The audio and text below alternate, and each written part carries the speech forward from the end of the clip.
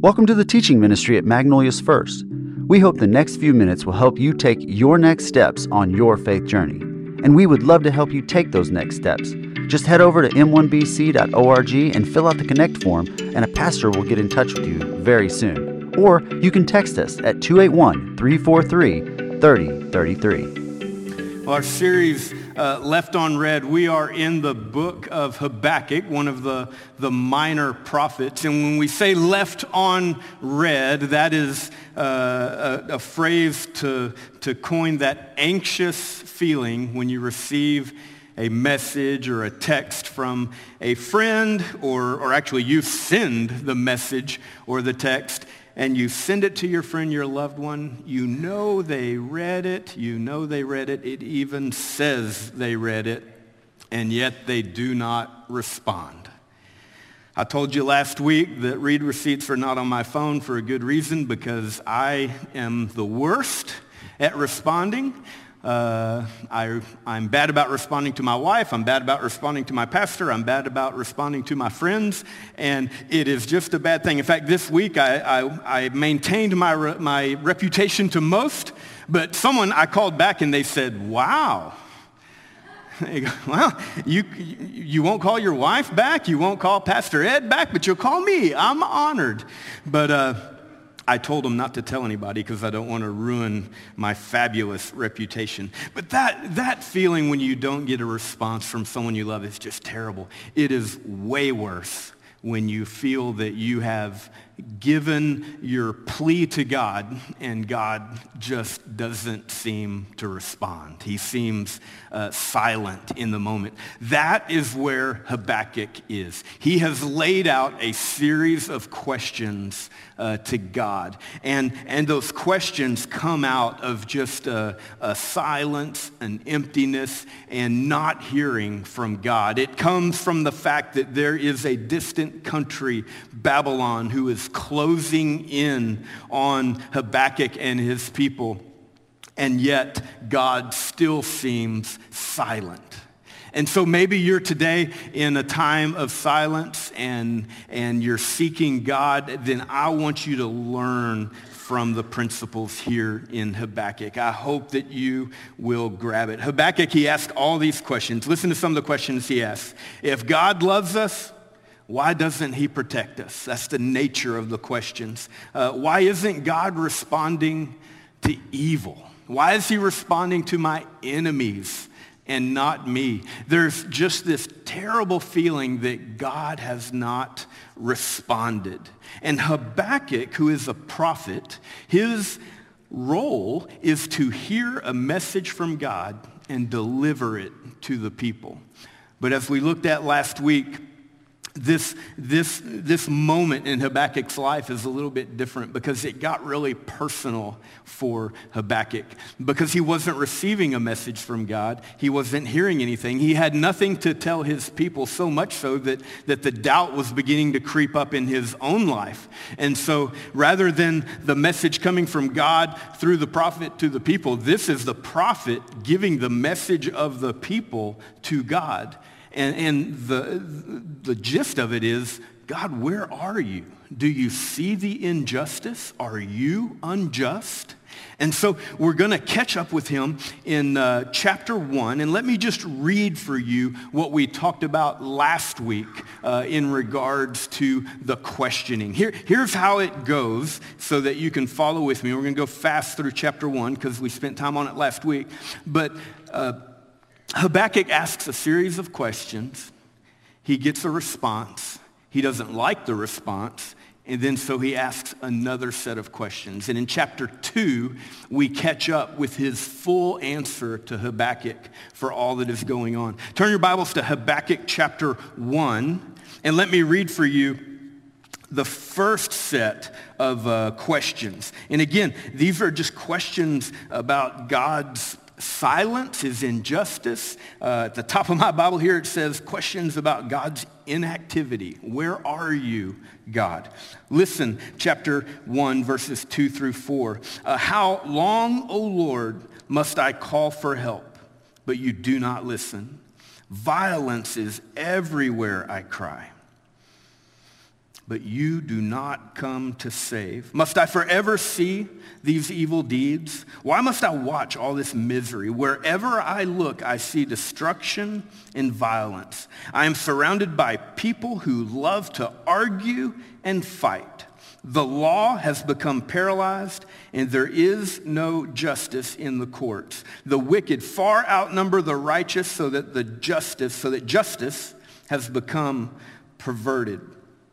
Habakkuk's questions are very relevant for today. One thing we mentioned last week is that the questions and the situation and the context of where Habakkuk was can be related very much to today and what we are feeling in every climate, in our communities, in our nation, and everything that is going on.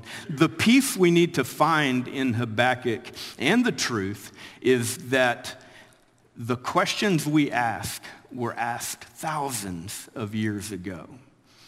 The time and history we are in is not a new, surprising time for God. God knew about this time long ago, and he's dealt with his people generation after generation after generation who have the same question because they believe that their moment in history is about to wipe out everything that they know.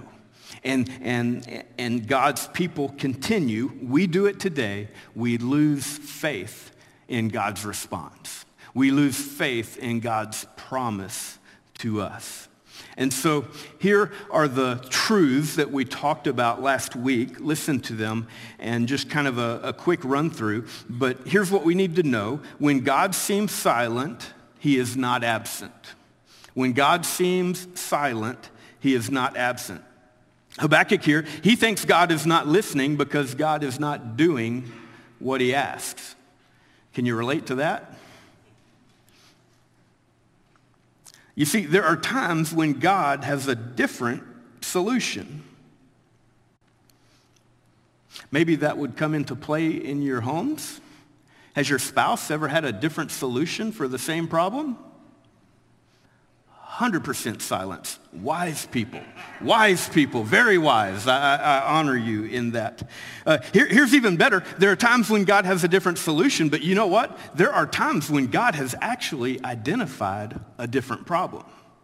Many times, the problem we are trying to solve is not the problem at all. There's an underlying issue, and we're going to look at that today. And then sometimes he doesn't change your situation because he's trying to change your heart. Listen to Habakkuk's reply to the first set of questions.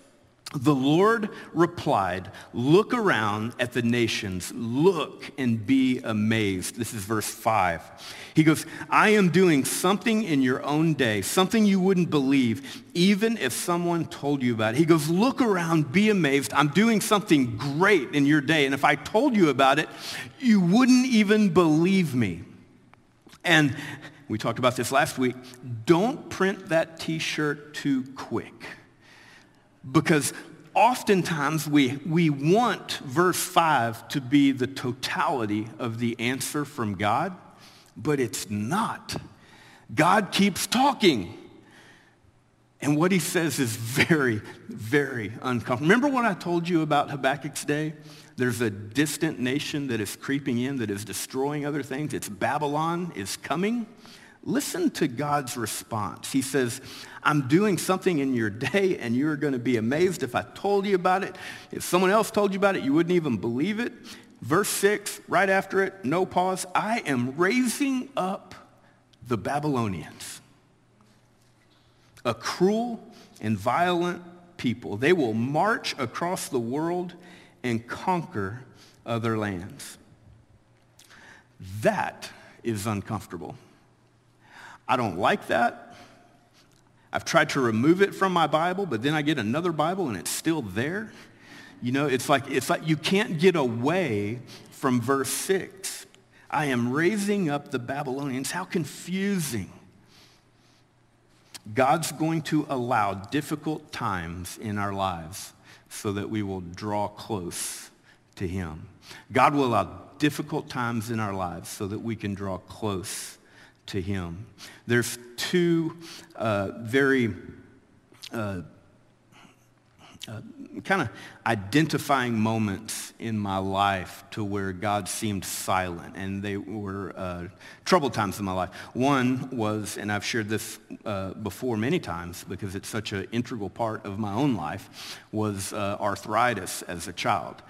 Could not run, could not play with everybody. It kind of sidelined me as a kid. I couldn't do everything that I wanted to do. Couldn't do things with the friends in the street. If I did, it was a terrible next few hours in my knee, and involved going to the doctor and having a large needle put in my knee to drain all the fluid that would come. It was a confusing time because my family believed in God.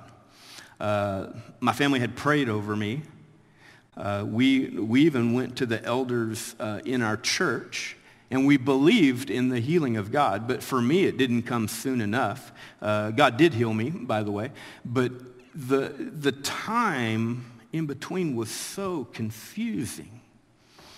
And now, as an adult, as I've gained perspective of what God was doing, that is one of those moments in my life that God allowed me to go through a very difficult time in order not only to draw me close to him and to examine my heart, but he had things for me beyond what I could understand. It would take me an hour to explain it, but I wouldn't be in church today, much less on stage today, had I not had arthritis as a child. So I tell you confidently that I, as an adult, am thankful. I give God praise for the arthritis in my knee. And I am so glad he didn't do it any other way. As a child, much different. There's another time in my life that I can't look back and say I'm thankful. And this was when fairly early married, my wife and I had a miscarriage with our first child. And it was a very lonely time. It was a dark time. I wasn't at this church at the time, but none of the church people understood. It's almost like the next day came and it was just done for everybody else. But for me and my parents, Michelle's parents, it just hurt. And so not only was God's people very distant from me at that time in my life, so was God.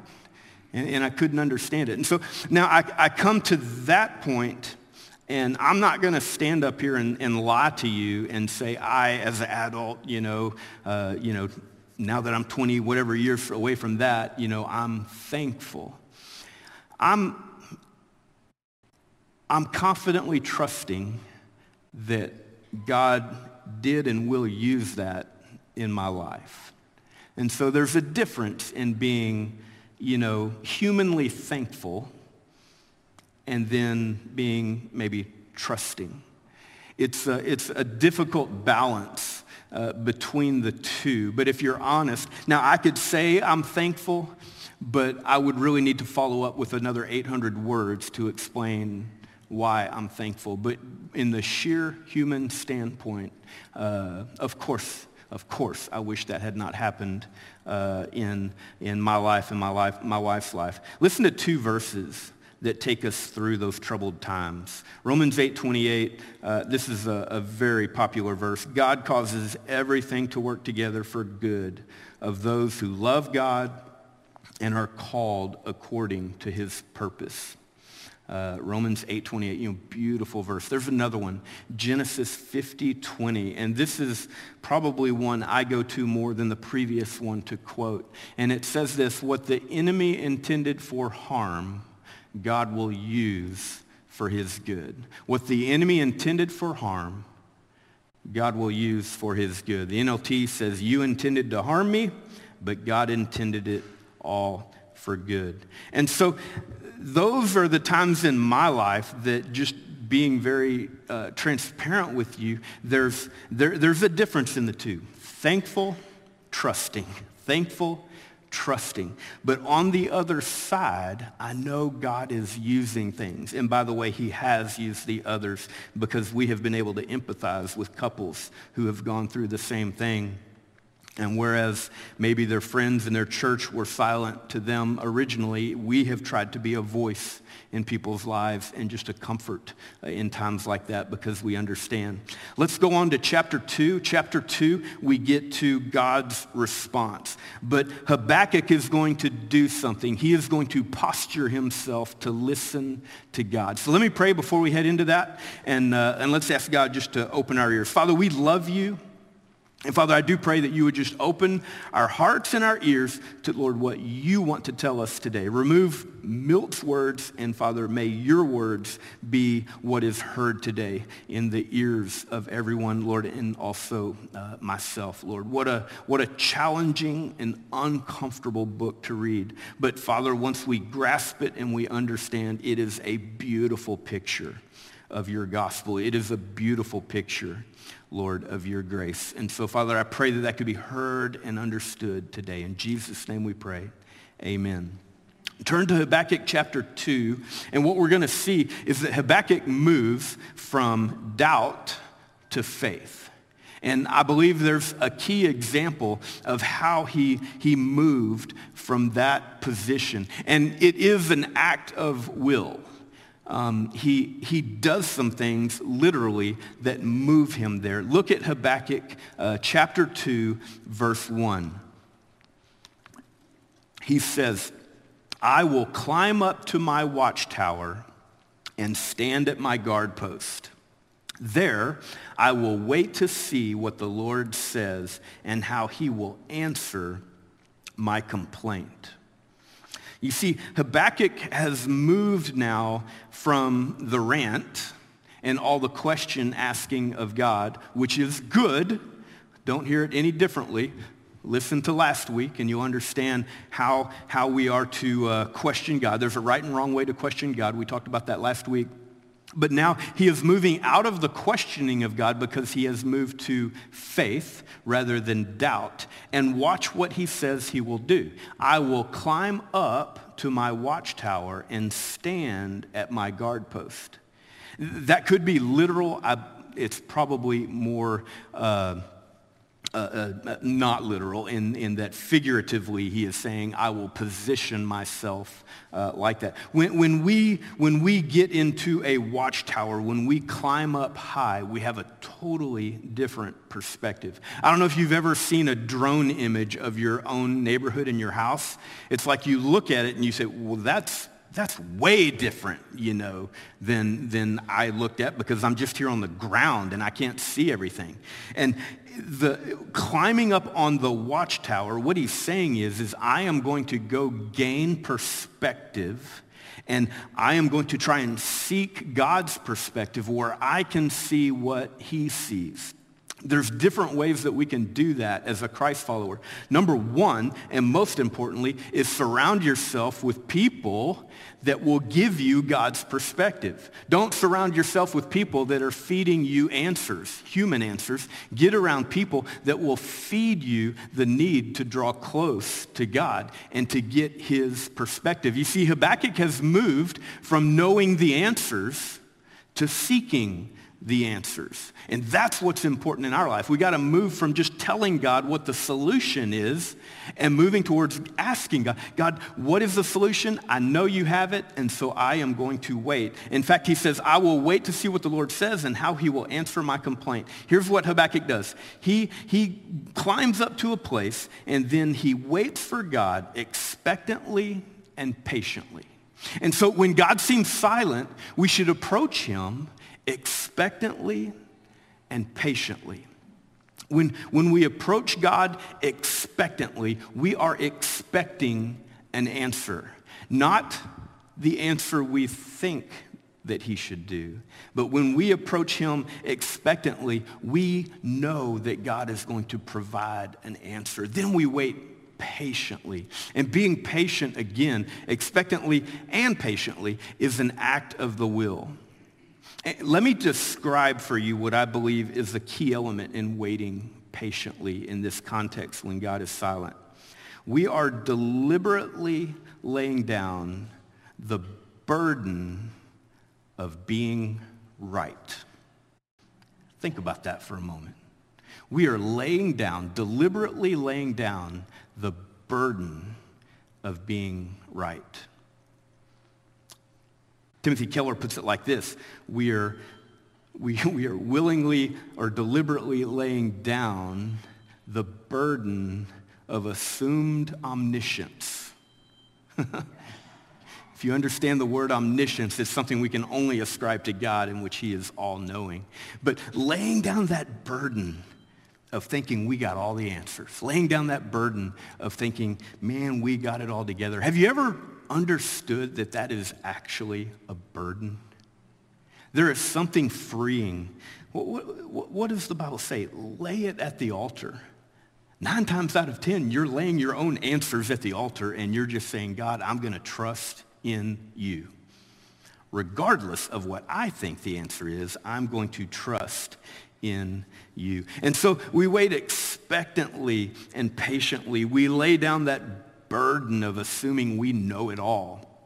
I want to remind you of Job. If you've read the story of Job in the Old Testament, long story short, the enemy, Satan, actually walks into, I like to call it a staff meeting of God and the angels. He walks in there and he just kind of peeks in the door and says, hey, just so you know, I looked all around earth. There ain't nobody serving you anymore. See you later. Bye. And God steps up and says, wait, I'll show you a guy. And Job becomes this trophy, that God reveals to the enemy himself that, yes, there are people on earth that are still serving me. And the enemy says, well, then let me test them.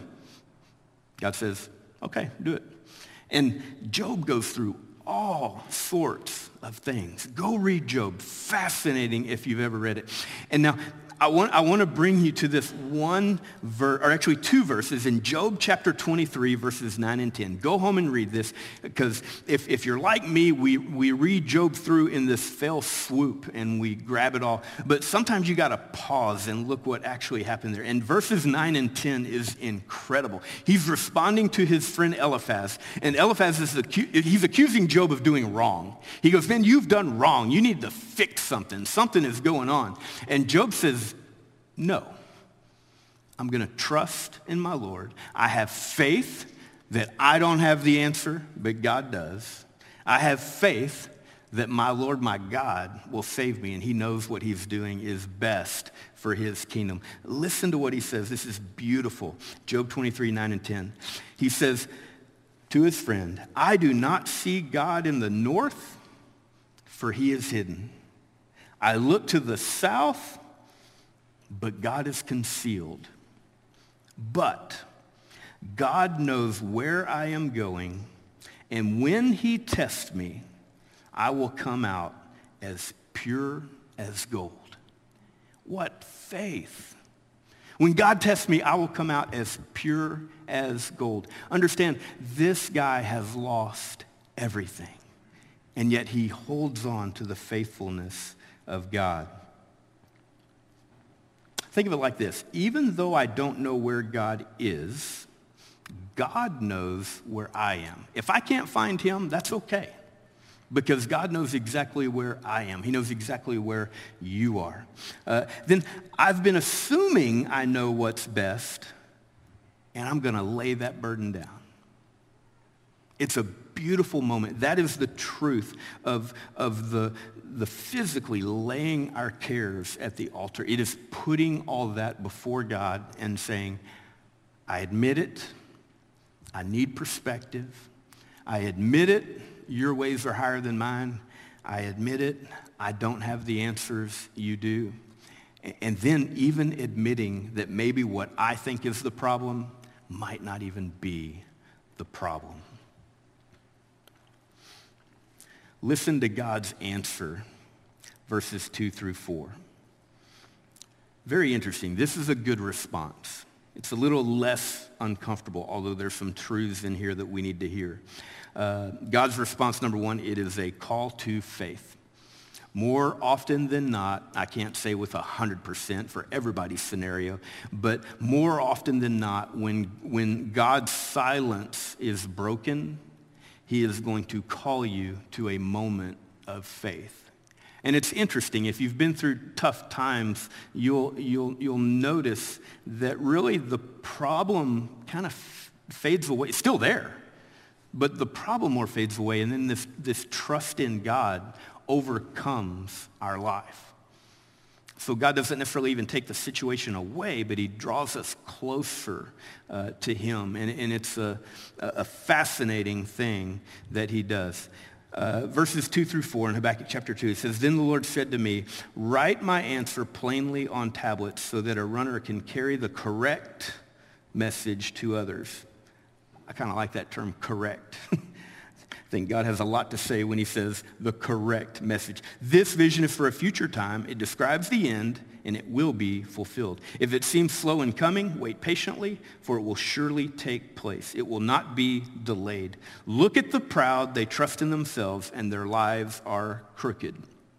And then he says, and this is what you put on your t-shirt, but the righteous will live by their faithfulness to God. The righteous will live by faith. That verse is quoted in Romans 1, where Paul is giving the whole understanding of the gospel of grace. The righteous will live by faith. Beth Moore says this. She said, faith is not believing in my own unshakable belief, but rather faith is believing in an unshakable God when everything in me trembles and quakes. I like that. Faith is not believing in my own unshakable faith, but faith is believing an unshakable God when everything in me trembles and quakes. God's response now that Habakkuk will write down, contained in it is 5 warnings or 5 woes. And now the good news is the woes, the warnings, now God is going to answer, and he's going to say, here are the woes, here are the warnings that I will give to Babylon that is coming. Understand, they're still going to come, but here are the woes. And so he's speaking to Habakkuk about the Babylon who is coming. You will maybe see in scripture or commentaries that it's to the Chaldeans. I was asked about that a little bit last week. The Chaldeans are people of Babylon, a cruel and violent people. And so just take those terms, squash them together, and for these purposes, that's what you need. And so God is giving these 5 woes to Babylon. And there are so many ways to categorize these 5. Like you can spend days, because I tried. And, different scholars will say different things. Well, let me give you 5 woes in categories that are more about not what he is going to do or will do or what Babylon did wrong, but what is the underlying theme, what is the underlying maybe sin that happened that Babylon reacted in this way. Because these woes are not just for Babylon, they're not just for Habakkuk, they're there for us. They're written down so that we can learn from them because we all participate in these. The 5 woes are this: wealth, security, power, pride, and control. Wealth, security, power, pride, and control. And so none of these, believe it or not, in and of themselves are bad. You can have a good pride. I'm proud of what I did.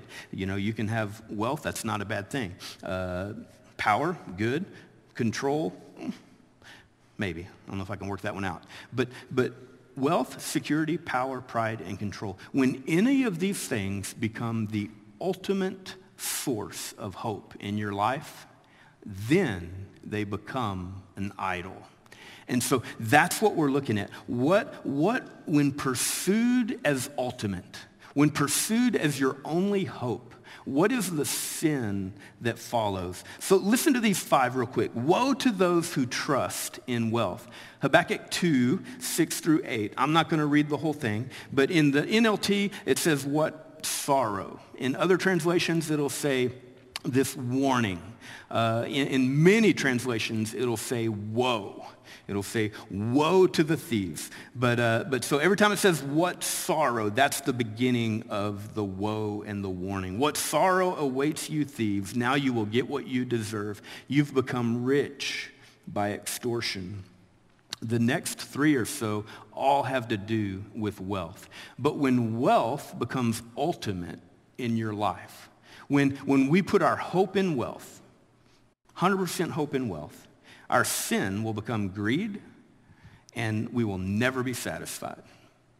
In fact, I will tell you, the richest person in this room is the one who is most content with what God has given them. You can ask any Christian financial advisor. Someone with $30,000 who is content is way better off than someone who has $1 million and is not content, because that satisfaction will never be there if we put all of our trust in wealth. Secondly, woe to those who trust in security. Verse 9 says, what sorrow awaits you who build big houses with money gained dishonestly. Not a bad thing to build a big house, but you shouldn't build it with money gained dishonestly. He goes, you believe your wealth will buy security. That's the underlying idol in the life there, is security. You see, wealth becomes an idol, security becomes an idol. When we put our hope in security, we will put trust in ourselves rather than God. Have you ever been there? You know, we have different stages in our life, and have you ever analyzed yourself and you say, I'm no longer asking God to help me in that area. And so then you have to ask yourself, well, is it because I'm fully trusting God, or did I have a few successes and now I'm trusting myself? You see, if we put our hope in security, that if it's taken away, everything will go, then we're going to trust in ourselves rather than God. Woe to those who trust in power. Listen to verse 12. What sorrow awaits you who build cities with money gained through murder and corruption. The power of murder, the power of corruption. When we put our hope in power, we're going to use others for selfish gain. Woe to those who trust in power. Woe to those who trust in pride. Verse 15, what sorrow awaits you who make your neighbors drunk. You force your cup upon them so you can gloat over their shameful nakedness. But soon it will be your turn to be disgraced. Most people will categorize this woe as a woe of alcohol. And I think that is appropriate. We should be warned about alcohol. But there's the underlying sin here, and it's of pride. They are using alcohol, and maybe 10 times out of 10, alcohol is when abused, alcohol is used to do something else or cover some other area in our life. And here, they are getting their neighbors drunk so that they can gloat. And they can gloat over their shameful nakedness. More than likely, this is not a sexual sin. More than likely, it is pointing to the Old Testament concept of when your nakedness is revealed, it reveals your spirituality. It reveals if you're a Jew or a Gentile. And you can go look that up on your own. But there is a revelation if you have the covenant, with God. And so what he's saying is you force your cup on them so you can gloat, but soon it will be your turn to be disgraced. When we put our hope in self, pride, we will shame others and eventually expose ourselves. The last one, woe to those who trust in control. This one's going to talk about idols, but I'm talking about control as the idol, wealth as the idol, security, power, pride, control as the idol. Look at Habakkuk to verse 18. He goes, what good is an idol carved by man, or a cast image that deceives you? How foolish to trust in your own creation, a God that can't even talk. What sorrow awaits you who say to wooden idols, wake up and save us. To speechless stones, images, you say, rise up and teach us. And that's my key part right there for me. To speechless stones, we say, rise up and teach us. When we want to be in control, when we put ourselves in control, guess what we do? We will seek answers only from people or things that will affirm our already beliefs, that will tell us what we want to hear. How many of you find yourself doing that? Rather than going to someone who is maybe going to tell you the truth or challenge you, it's a little bit easier to sway to the person that is just going to comfort you and tell you what you want to hear. Those who trust in control. All these are idols in our life. Most of us are not carving the idols in our garage. Most of us have an idol that has just crept up in our life. So how do you identify an idol? Let me define it first. An idol is anything more fundamental than God to your happiness, your meaning in life, or your identity. It becomes the most fundamental thing to you, and it is placed in priority above God, whether you mean for it to or not. And understand this, good things can become idols. You see, a good thing becomes an idol when you make it ultimate. A good thing becomes an idol when you put all your hope in that good thing. And then all of a sudden, like we said before, a sin will eventually creep out. It's those underlying things. So maybe, just maybe, when God is silent because you've got a solution that you're putting out there, maybe it's related to one of these 5 woes, and God is saying, hey, that is not the issue. That is not the issue. What I want to fix is the greed in your life. What I want to fix is this in your life. And the reality is, when you make something an idol, it comes before God. When you make something in fact, anything that you do that if you lost it, anything you have that if you lost it, it would wreck your life, that's an idol. In fact, think about this. If you want to identify an idol in your life, you could ask this question. You could say, what do I dream about? What are my dreams? But I would challenge you with a more difficult question. Rather than asking what my dreams are, ask yourself this. What are my nightmares? What are my nightmares? What if I lost? What is something in my life that if I lost it, that my life would be wrecked? That's the nightmare. And that's what becomes idols. Anything removed that takes away your will for life, that is your deity. And there will be an underlying sin as a result. Think about this. When we sin, any behavioral sin has an underlying idol. Because when we have a behavioral sin, it means that we are putting that one thing above Jesus Christ at that moment. And you cannot escape that truth. When we sin, when we have a behavioral sin, it is something that is so important to you at the moment that you put it above the grace of Christ. In fact, we presume on the grace of Christ. And in that moment, it is more important than Jesus Christ. I'm going to close with this, just to help you identify your idols. Let me ask you just this week, ask yourself 3 questions. What thing, if you lost it, would make you lose your will to live? What thing, if you lost it, would make you lose all meaning and significance? What thing, if you lost it, would make you lose hope? You see, Habakkuk moved from doubt to faith, from doubt to faith. And he approached God expectantly and patiently. Let's pray together.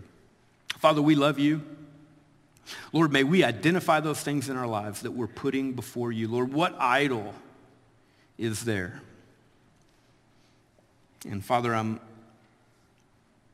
mesmerized by the quote from Beth Moore that faith is not believing in my own shakable belief, but rather, Lord, faith is believing in you, an unshakable God, even when everything around me is trembling and quaking and falling apart, Lord.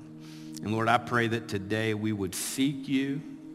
And Father, be willing to be wrong about our solutions, Lord. I pray that we'd be willing to be wrong about even what we think the problem is, Lord. And may we seek your heart and seek your face. And Lord, may you develop a newness in us because of your grace. In Jesus' name we pray. Amen.